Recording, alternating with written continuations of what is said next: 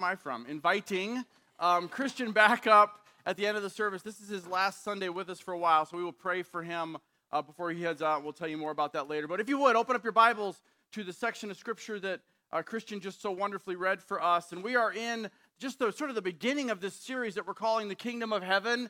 And it's about, we're walking through the Gospel of Matthew. And 2 weeks ago, we looked at how the kingdom story is revealed in the lineage of the first part of the first chapter of the Gospel of Matthew. And then last week we talked about the arrival of the king and how Jesus was born, and that sort of familiar Christmas story that we are accustomed to sort of walking through every Christmas, and we do our Advent season. And I'm not sure what the Lord has in store for us this coming Advent season, but He does. But like last week when I mentioned that we're going to kind of morph your nativity scene a little bit and how we sort of generally celebrate these passages in the birth of Christ, we are going to, this Sunday will be very similar. Because what we're going to be looking at today is, what we're talking about today is the praise of the King, or the worship of the King. And we're going to be looking at this scene in Matthew where the Magi, or the wise men, show up. And Matthew is the only one who shares this story. He's the only one who shares the story of the Magi coming to worship the King. Now, in light of what we already know about the Gospel of Matthew and why Matthew wrote his Gospel, why do you think he would be the only one who would be revealing, sharing this part of the story where these Magi show up to worship? Because his ultimate goal in writing the Gospel of Matthew was to reveal, to show the world that Jesus is the King that has been promised from the beginning. And the Magi, these wise men, were the kingmakers of their day. So he isn't going to let this story pass, because he wants to drive home this idea that they were coming to anoint the King, and they end up worshipers.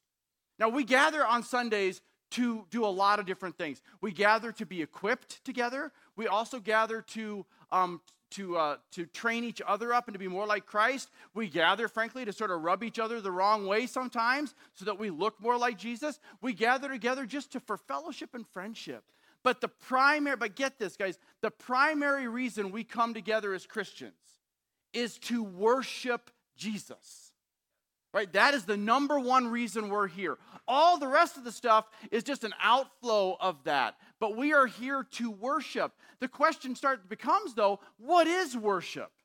And that's your first talking points question. So what do we mean when we talk about the word worship?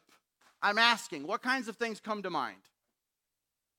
Minds, attentions, hearts, affection. Here's somebody who's been here for a while. Good. What else? Adoration. What else? Forgiveness. Thanksgiving. Good, Evan. What else? Sitting at Jesus' feet. Honor.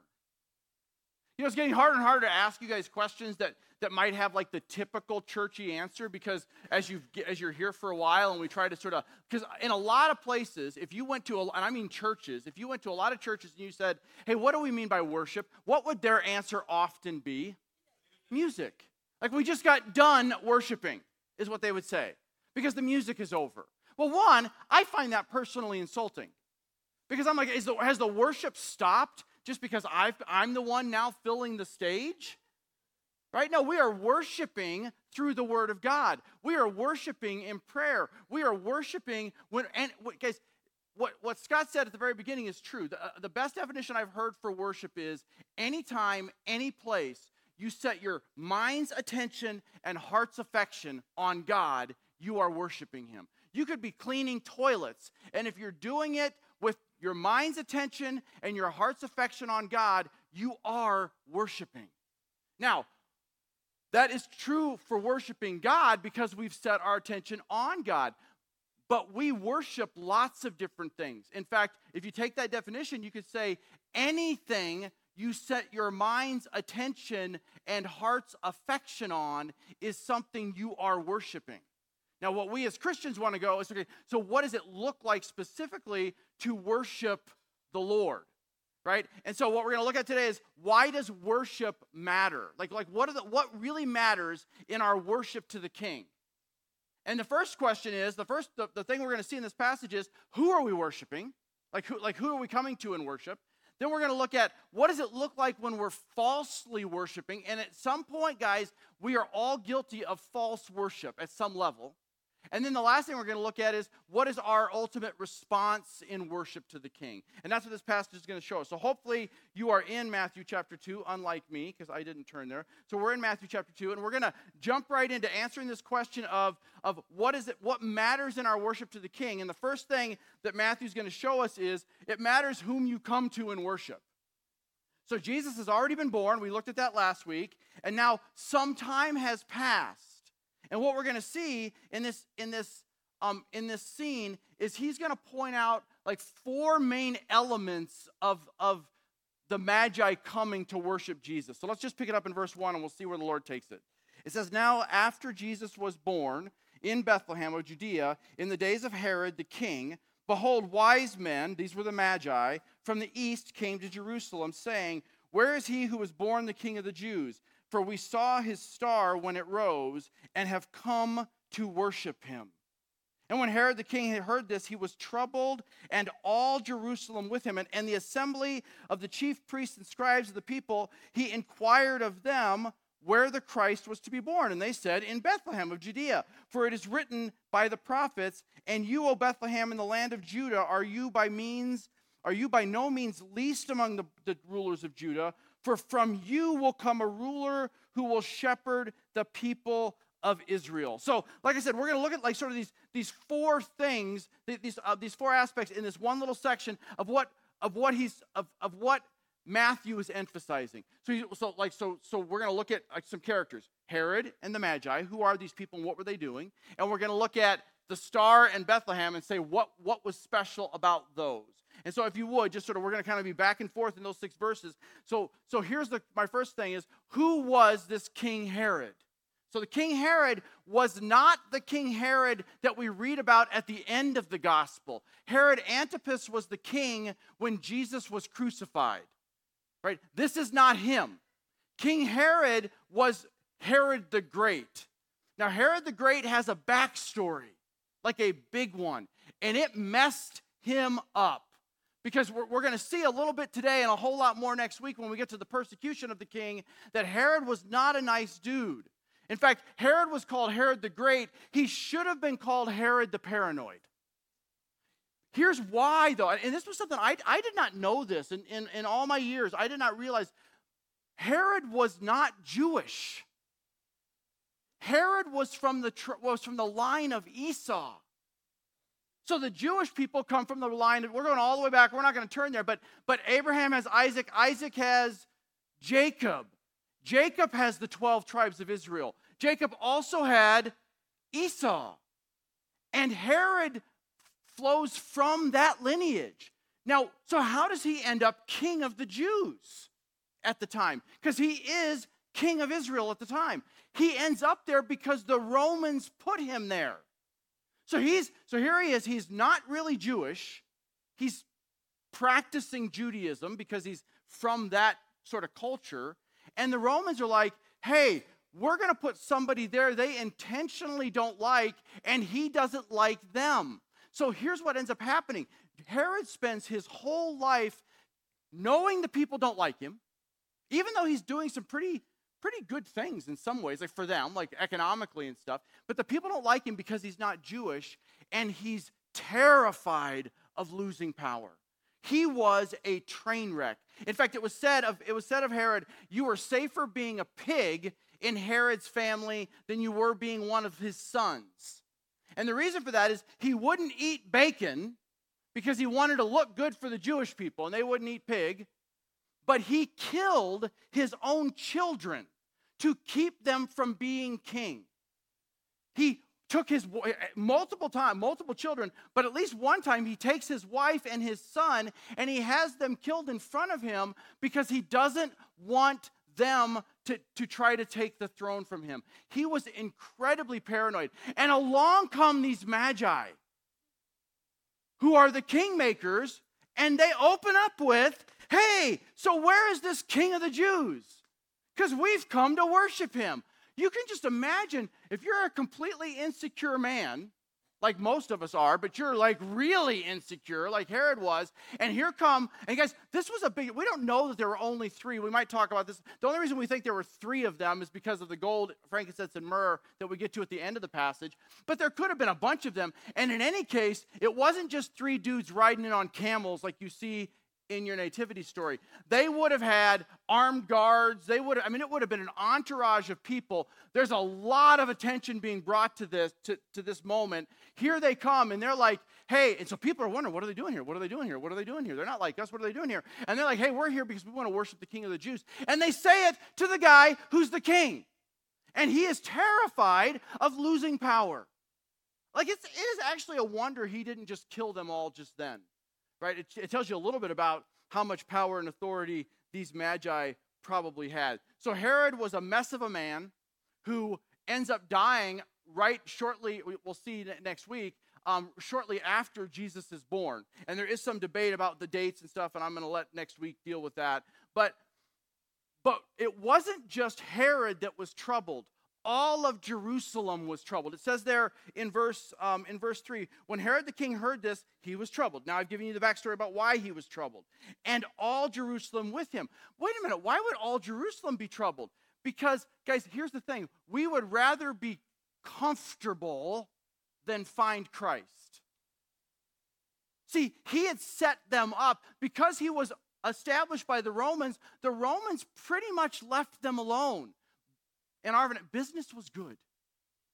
And now here come these dudes that go, hey, we're coming to worship the king. They're going, oh my goodness, you're going to upset the apple cart. Here we go. And rather than go, but we would rather know who the king really is, they go, no, we want our comfort level. So all of Jerusalem is in this complete train wreck because these men show up. So who were the men?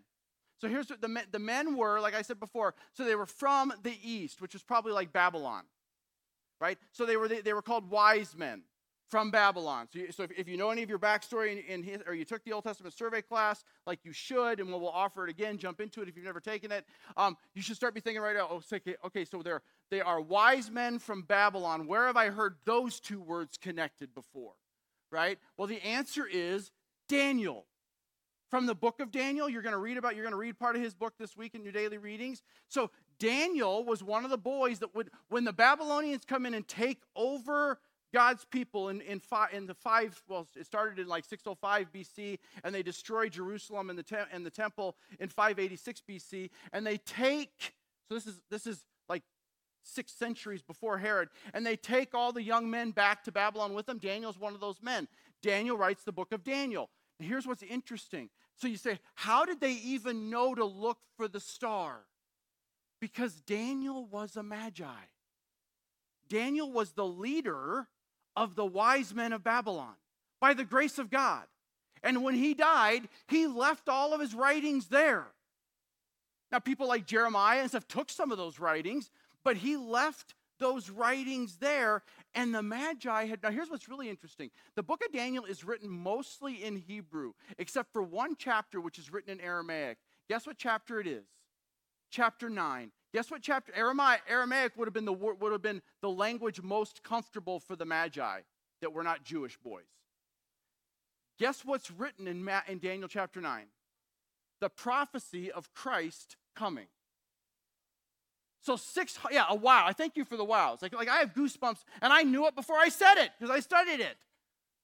Guys, 600 years before Christ comes, not only does he prophesy that he's going to come, but he has the prophecy written in a language that those people would clearly understand.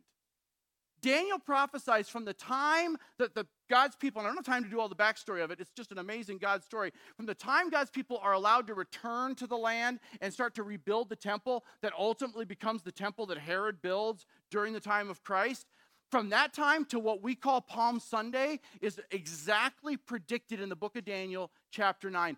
That's why they were looking, and that's why they knew where to go. Right? It wasn't because the star... all we know about the star is it appeared, caught their attention. they start digging because they're astrologers. People say they were astronomers. They were astrologers. So they're looking for answers in the stars, right? And then it appears the star disappears until later in the story. So they have to figure out from Daniel chapter 9 where to go. That's how they end up in the court of Herod. So that's Herod and that's Magi, and I got to pick up the pace a little bit. So what about the star? What was the star? Here's the quick answer. I have no idea. What it wasn't, well, I mean, God can do anything you want. It could be anything, because God can do anything. But we have this picture in our nativity scene of like it's a star out in the heavenlies. That might have been the star that appeared before they leave for their probably what was probably like a 6-month journey from where they were in Babylon to get to Jerusalem. But the star that then leads them to the home of where Mary and Joseph are now living with baby Jesus, because it's not right after the birth, and we'll get there in a little bit. So that blows up your nativity scene right there, because the shepherds and the Magi are not there at the same time. So, yeah, I know, sorry. So at that point, what is the star could have been a lot of things. It could have been an angel, because they are lit.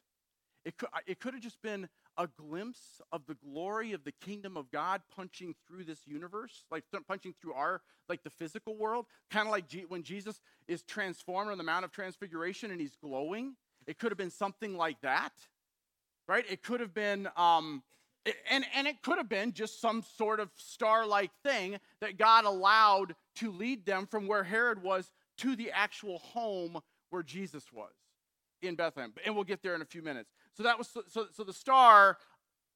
I'm not really sure exactly what it was, but it was more than just a star out in the sky somewhere.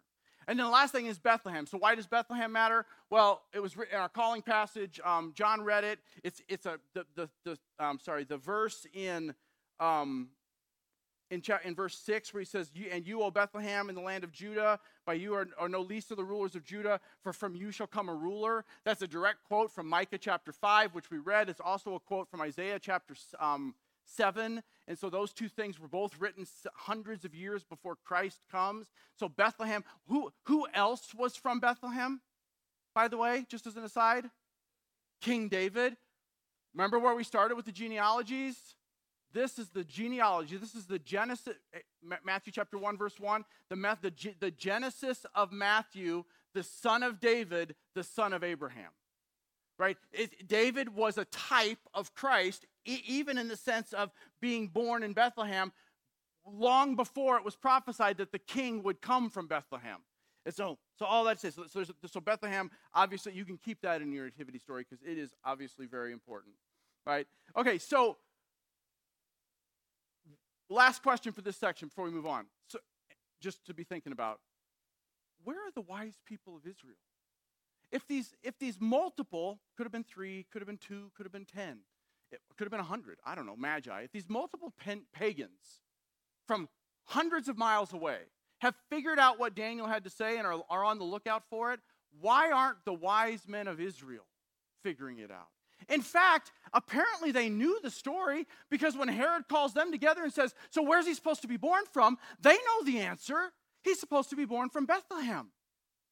So why are they not on the lookout? Guys, these are the dudes that are the Pharisees and the Sadducees that Jesus is constantly battling in his ministry here on earth.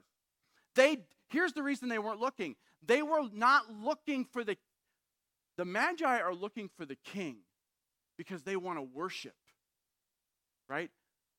The wise men of Israel, the pastors, the priests, are looking at politics because they're interested in power.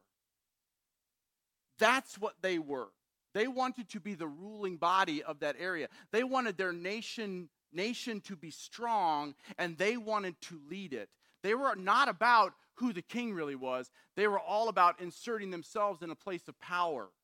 And so they miss it because they weren't even wanting to look for it. And that will get us kind of to our second point. But this last thing before we go to our second talking points question. There is an eternity of difference, guys, between knowing things about Jesus and knowing Jesus. There is an eternity of difference, and I'm using that word on purpose. Your eternity is not hinged on knowing things about Jesus. Satan knows way more about Jesus than you do, than I do. Right? It's our response to him that matters. And that's what we'll see as we finish up the passage. So take a look at your second talking points question. How can we strive to know more about Jesus, but in ways that grow our hearts to be more like Jesus? Spend more time with him. What do you mean by that? Be in his word, be in his presence. Awesome. What else? Good. We're going to come back there. Disciple people. Why did you go there? Okay, that was his mission. Seemed important to him. We love our King. We love the mission. Good. I see something else directly connected to that as well, although that's the major point. Yeah.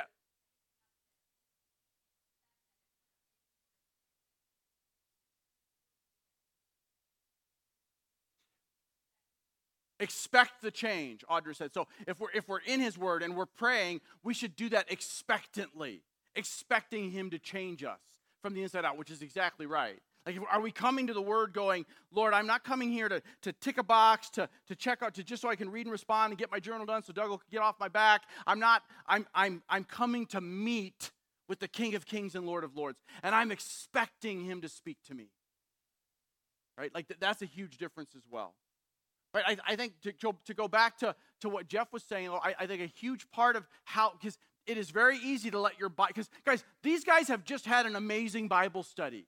These men from far away come and they bring sort of this long lost word of God, and they're sitting, and then the wise men of the area come and they go, well, let's go dig in. Oh yeah, it's from Bethlehem. This is where he comes from. And it's changed none of them. The only ones that respond are the Magi. Herod doesn't. I mean, not healthily. We'll see that in a minute.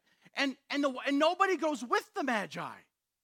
Guys, get this. This is supposed to come up later in the message. It's okay. Jesus, the Son of God, is 5 miles away from them. That's it. These people have come hundreds of miles. The wise men of Israel just got to walk down the hill. Literally, it's a downhill walk from Jerusalem to Bethlehem. I've done it. And they won't go. Why? Because they weren't interested. They knew about him. They didn't know him. Right? They didn't know the one they were even they were studying. And guys, we have to be so careful that we don't do that. And I think Jeff hit a really critical thing. One of the best ways to make sure we're not just getting puffed up with head knowledge is by being engaged with people in the Word of God. Because that's what will keep you humble. Right? Like, just sitting and doing Bible study after Bible study after Bible study does very little for your Christ conformity. You get in the mess with messy people and realize you're a messy people too, you start to look more and more like Jesus. So with that, we got to keep going. So let's look at our next point. So what matters most about the worship of our King? Well, the first and most important thing is, whom are we going to in worship? Like, what is the object of our worship? And we'll finish there as well. But then the second thing is, we have to recognize when we fall into false worship. So look at your next couple of verses, and we're going to see how Herod is falsely worshiping. So if you look at verse 7 of chapter 2, he says, when Herod summoned the wise men secretly, coward, and ascended from them, and ascertained from them what time the star had appeared. So he's trying to get the details because he's got a back motive to his backstory. And it says, and he sent them to Bethlehem saying, go and search diligently for the child. And when you find him, bring me word and I too will come and worship him. Sounds really good, doesn't it? In fact, guys, understand this. I mean, Herod is he's the one who built the temple that was the massive temple that existed when Christ was alive.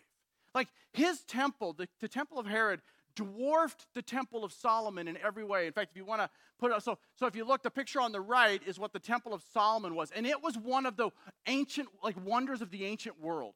Nothing in all of human creation compared to the temple of Solomon.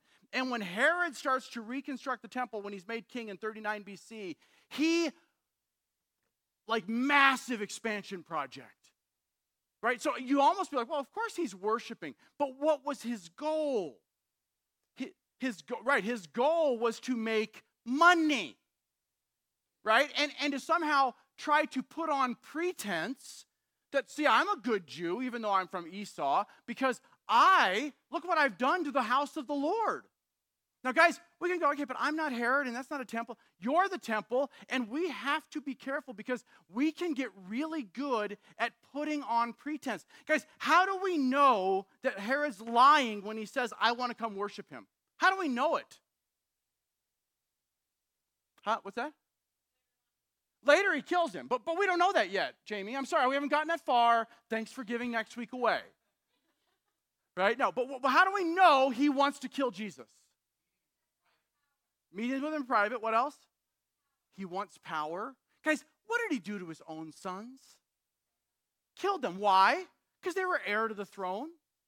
So this man who's slaughtering his own children is somehow just going to come and worship this peasant child born in Bethlehem? Absolutely not. Now, the Magi may not know all that ugly backstory. I don't know what they know, what they don't know. But all we know for sure is that Herod is lying because he's trying to put on pretense. And what we have to recognize as Christians is we can be so guilty of that as well.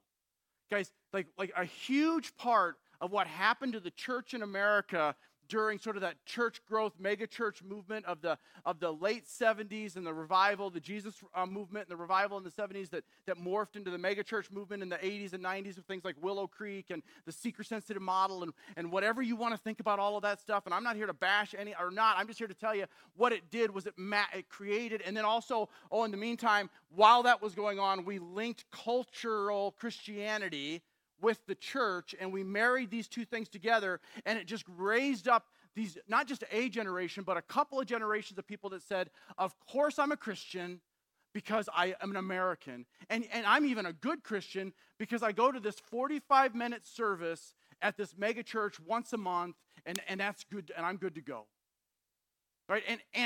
And what sadly happened, this is what's really sad. When I talked a few weeks ago about the de-church people, about the 40 million people that have walked away from the church just in the last 20 years in our country, most of them came from the younger generations. And you know why? Because their parents were putting on pretense. They were preaching that they loved Jesus to their kids, and their kids saw no difference. I tell the guys in our church all the time, I say, guys, if you are not reading and responding to God's word every day, do not tell your children to, because that's worse. But it is worse than saying nothing, than to tell your kids to do something for Jesus that you're not doing. Right? And that's what happened in our cultural Christianity. That is how we ended up in this mess that we're in as a church. And ultimately, that just bled in, because we're supposed to be the city on a hill. The church is supposed to be the city on the hill, not America. But the church in America could certainly make America a lot more bright. Except that we allowed ourselves to shift into this sort of, look at the big stuff we've done. Look at the pretense we've put on for Jesus. But there was no life change. We were all being a bunch of Herods. And guys, and we all have these little moments in our lives where we can still do that even today. So it's the big things that are like I just described. Those are like sort of obvious false worship. Well, I'm not going to worship an idol. But guys, what are the more subtle ways we fall into false worship are way more sinister. And so the last talking points question sort of addresses that. So like if the subtle ways we fall into false worship are sinister, we better have some ways of figuring out how we fall into false worship. So what are some barometers we can use that will allow us to make sure we're not falsely worshiping? Let me just get this one out of the way. The Word of God. Okay, I know that, so don't anybody say that and go, yeah, I got my answer. None of you get that answer. The first, foremost, primary, probably 75% of everything is how does it line up with God's Word? Now, what are some other ways we need to barometrize, we need to measure like how we could slip into false worship? What are some guards we can put up? What is the fruit? Awesome, that's such a great answer, Scott. What is the fruit? Fruit of the Spirit is love, joy, peace, patience, kindness, goodness, faithfulness, gentleness, and self-control. Are those things describing your life, your ministry, your effort, your interactions with people? Good, that's awesome. What else? What's that? Friendships. What do you mean by that, Teresa? So who you hang with.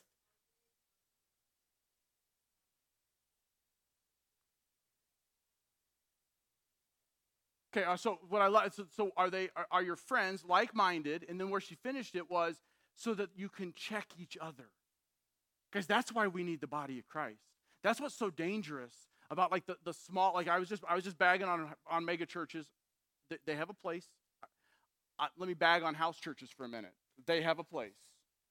But the danger in the house church model that is this: I'm just going to gather with people that think and look and act just like I do on every little nuanced part of theology, on every little nuanced part of politics, on every little, like I'm going to just hang with them because I'm comfortable with them. Man, those groups, whether they call themselves a house church or not, they are ripe for false worship. Because how would they even know? Well, you agree with me, and we're thinking the same way. So, man, we're the two smartest people in the world, so let's just keep going. Right? I say this all the time, I need you guys, when you hear something that comes out of this mouth, it's like, what? Like, I need you to come to me in grace and in love and go, man, let's talk. Can we sit down over coffee and talk about that? Because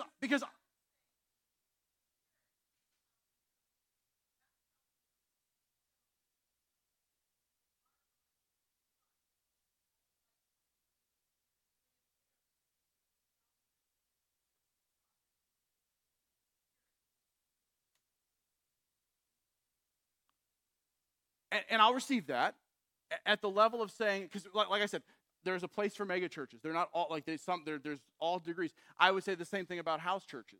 The scary part is there's a whole lot of stuff that is done under the pretense of, well, the Spirit told me, right? Joseph Smith and Mormonism is very much, hey, the Spirit told me, an angel told me, now here we go. So we absolutely need the Spirit, but we need the church. No, right. So, I'm so glad you asked. I'm so glad you said that, Debbie. So, and we do have to move on because I have one more point to make. But here's so Debbie just said. So how do you know? Because she's absolutely right. We do not want to discount the power of the Spirit to know. Like, we are Spirit-filled, Spirit-directed people. It's scriptural. So how do we know? Well, the answer is back to those first two things. The answer is, first and foremost, how does what he's telling me align with the Word of God? That's primary. And then but then even then, we can become so self-deceived.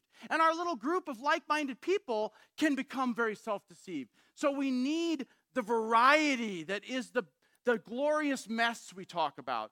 It's both. It's the Word of God and the one of another's that help us kind of go, wait a minute, you're getting a little sideways. Peter could have said to Paul, hey man, the Spirit told me I wasn't supposed to eat with these people anymore. And Paul's like, not on my watch, he didn't. Right? So it takes that moment, that Galatians 3 uncomfortable moment, to make Peter and Paul look more like Peter and Paul. And it does for us as well. So with that, we're gonna this last point does kind of hopefully go fairly fast. So what matters in our worship, right? The first thing that matters in our worship is the object of our worship. That's the most important thing, guys. What or who, because it can be a what. We sometimes sadly worship what's is primary. The second thing is guarding your own heart, recognizing our own propensity. Guys, the story of the Bible, the human story of the Bible, the human side of the story of the Bible, is just one giant story of false worship. Right? By people who would have claimed God is telling them to do this. Right? So we've got to be aware of that. But then the last thing is, and this is the most important thing from our part, our role is, how do we respond in worship? How do we respond in worship? Guys, it goes back to, so the example I thought of this morning was, we went through Romans for over a year. So when we got to the end of the gospel part of Romans chapters 1 through 11, remember how Paul started Romans chapter 12, verse 1? Therefore, because of the story of the Bible, because of the grace of God, because of the salvation in Christ, present your body a living and holy sacrifice acceptable to God. What is our response supposed to be to the gospel? Give our lives away. right? That's the answer. So here he says, so look at what happens. Verse 9, chapter 2. After listening to the king, they went on their way. Now, I already mentioned this earlier. So the Magi leave. Why doesn't anybody else go the 5 miles with them? It's because they're not interested. And behold, a star that they had seen when it rose went before them. Now, there's a little nuance there. Like, well, wait a minute. Went before them, like, where was it the rest of the time? So they saw the star. Then apparently, or possibly, the star disappears until it comes to rest over the place where the child was. So that's where it's like this idea where it had to be up close and personal. It could have been the Shekinah glory of God, because that's where Jesus was, right? And then it said, but look at what it says here. This is what leads me to believe that the star reappeared to them. When they saw the star, they rejoiced exceedingly with great joy. Now, Matthew writes that in a way in the Greek that is trying to convey this is a really important point. Because whenever in Greek they wanted to emphasize, there was no punctuation, and they wanted to put an exclamation point. One, they would write verbs in what was called the imperative. They rejoiced, but then they would repeat themselves. The word for rejoiced and the word for great joy is the same root word, chara, in Greek. It's where we get the word joy. It's the root word of where we get the word charis, for grace.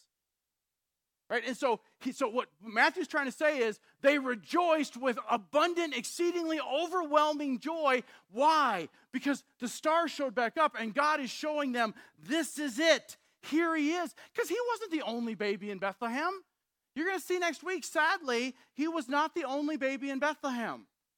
Because somewhere between 10 and 15 of them, by most census standards of that time, were killed next week. So they needed help knowing where he was. So they're so excited. And it says, and going into the house. So just picture this. However many of them there are, they're going into this little house. So this is no longer in the manger. The shepherds are not there. That was Luke chapter 2. You're going to read about that tomorrow. That was a great time of great joy as well. Different time. Probably somewhere between 8 months and 18 months after or before this scene happens is what most people think. And it says, and they go into the house and they saw the child with Mary, his mother. Notice there's no reference to Joseph, right? Because he's not Joseph's son. He's God's son. And they fell down and worshiped.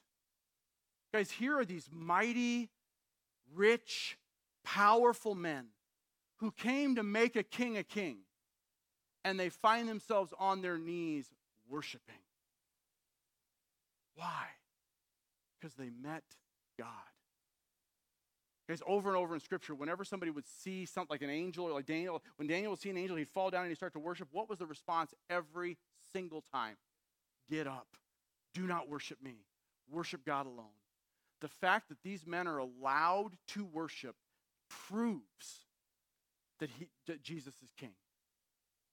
They would not have been allowed to otherwise. And then he gives them the gifts of gold, frankincense, and myrrh. You guys, this is what we teach on during Christmas, so I'm not going to spend a lot of time on it. The gold is a picture of king. It's a gift for a king, right? It shows kingdom. The frankincense was the incense that they would burn at the altar for the prayers of the saints. So it's a picture of priestliness. And then myrrh was what they would stuff in the body, the wrappings of a body that was going to die. It was a very expensive spice that would that would kind of quench the smell of the rotting body. And that was a picture of Christ's saving sacrifice. Right? But if we just sort of finish this so we can kind of land this plane quickly, guys, ultimately those three gifts are provision by the sovereign God for what's about to happen in their lives. And that's where we'll pick up the story next week. Because they were poor people. And they have to go live on the move for a while. And God provides for them. He's like, hey, I know some dudes. They live 600 miles away. No big deal. They're going to bring you some stuff. It will take care of you. Trust, like what they got was abundantly beyond probably whatever they needed. And the last thing it says is, in being warned in the dream not to return to Herod, they departed to their own country by another way. Guys, I love how this is such a great picture of how to know God's will.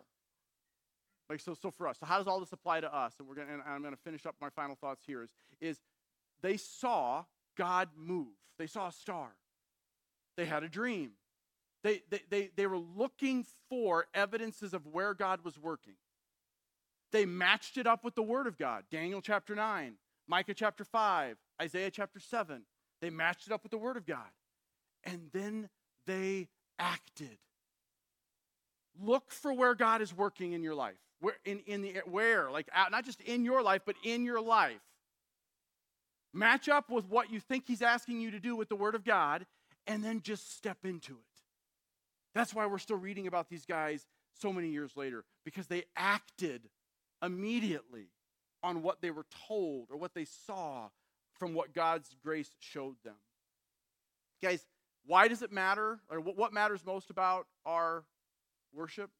It's ultimately from our end, it's our response. And as the music team comes up and we go into what we always call our time of response, every time I read this, whether it's this scene or the scene you're going to read tomorrow about the shepherds, you look and you go, angels in the sky, and the shepherds are coming to the baby, and now there's these amazing, powerful men and all the riches they bring with them, and they go to this little house in Bethlehem, and where is everybody else? Why does everybody miss them? The greatest event in the history of the world at that point has happened. And the people of Bethlehem slept through the whole thing. Now, guys, if in your mind you don't immediately go, how am I asleep? Right? How am I missing him? Where am I missing him? Because the answer was, these were not bad people. They were just busy people. They were not bad people. They were just burdened people. They were not bad people. They were just broken people. They were just looking in the wrong place for the solution to all of those things. Let's pray. Father God, I just thank you for just the majesty of your story. I thank you for the fact that you are the only one worthy of worship. And I thank you that you invite us into an opportunity to respond to that. So Lord, I do pray right now for those in our midst that have missed you altogether. That someday soon, your word tells us that you're going to come again in a way that cannot be missed. That everyone will see and every knee will bow. But by then, it will be too late to bow in humble submission. So Lord, I pray for those hearts. I pray for the hearts that have just been too busy for too long, that are too scattered. I pray that even in this time of response, Lord, that they would find you calling out to them, and that they would respond. And for those of us that have responded but still miss you the 10,000 times throughout the day because we're so busy with our own agenda, or running our kids from one place to another, or worrying about our bank account, or all the things that life does to us, as John prayed even during our prayer time. Lord, I pray that we would just be able to step back, take a breath. My God, working right now. Where is the Spirit moving in the room? And join you there.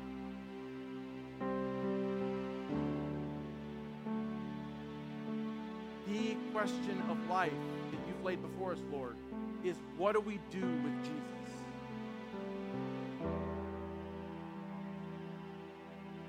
And our response, let our response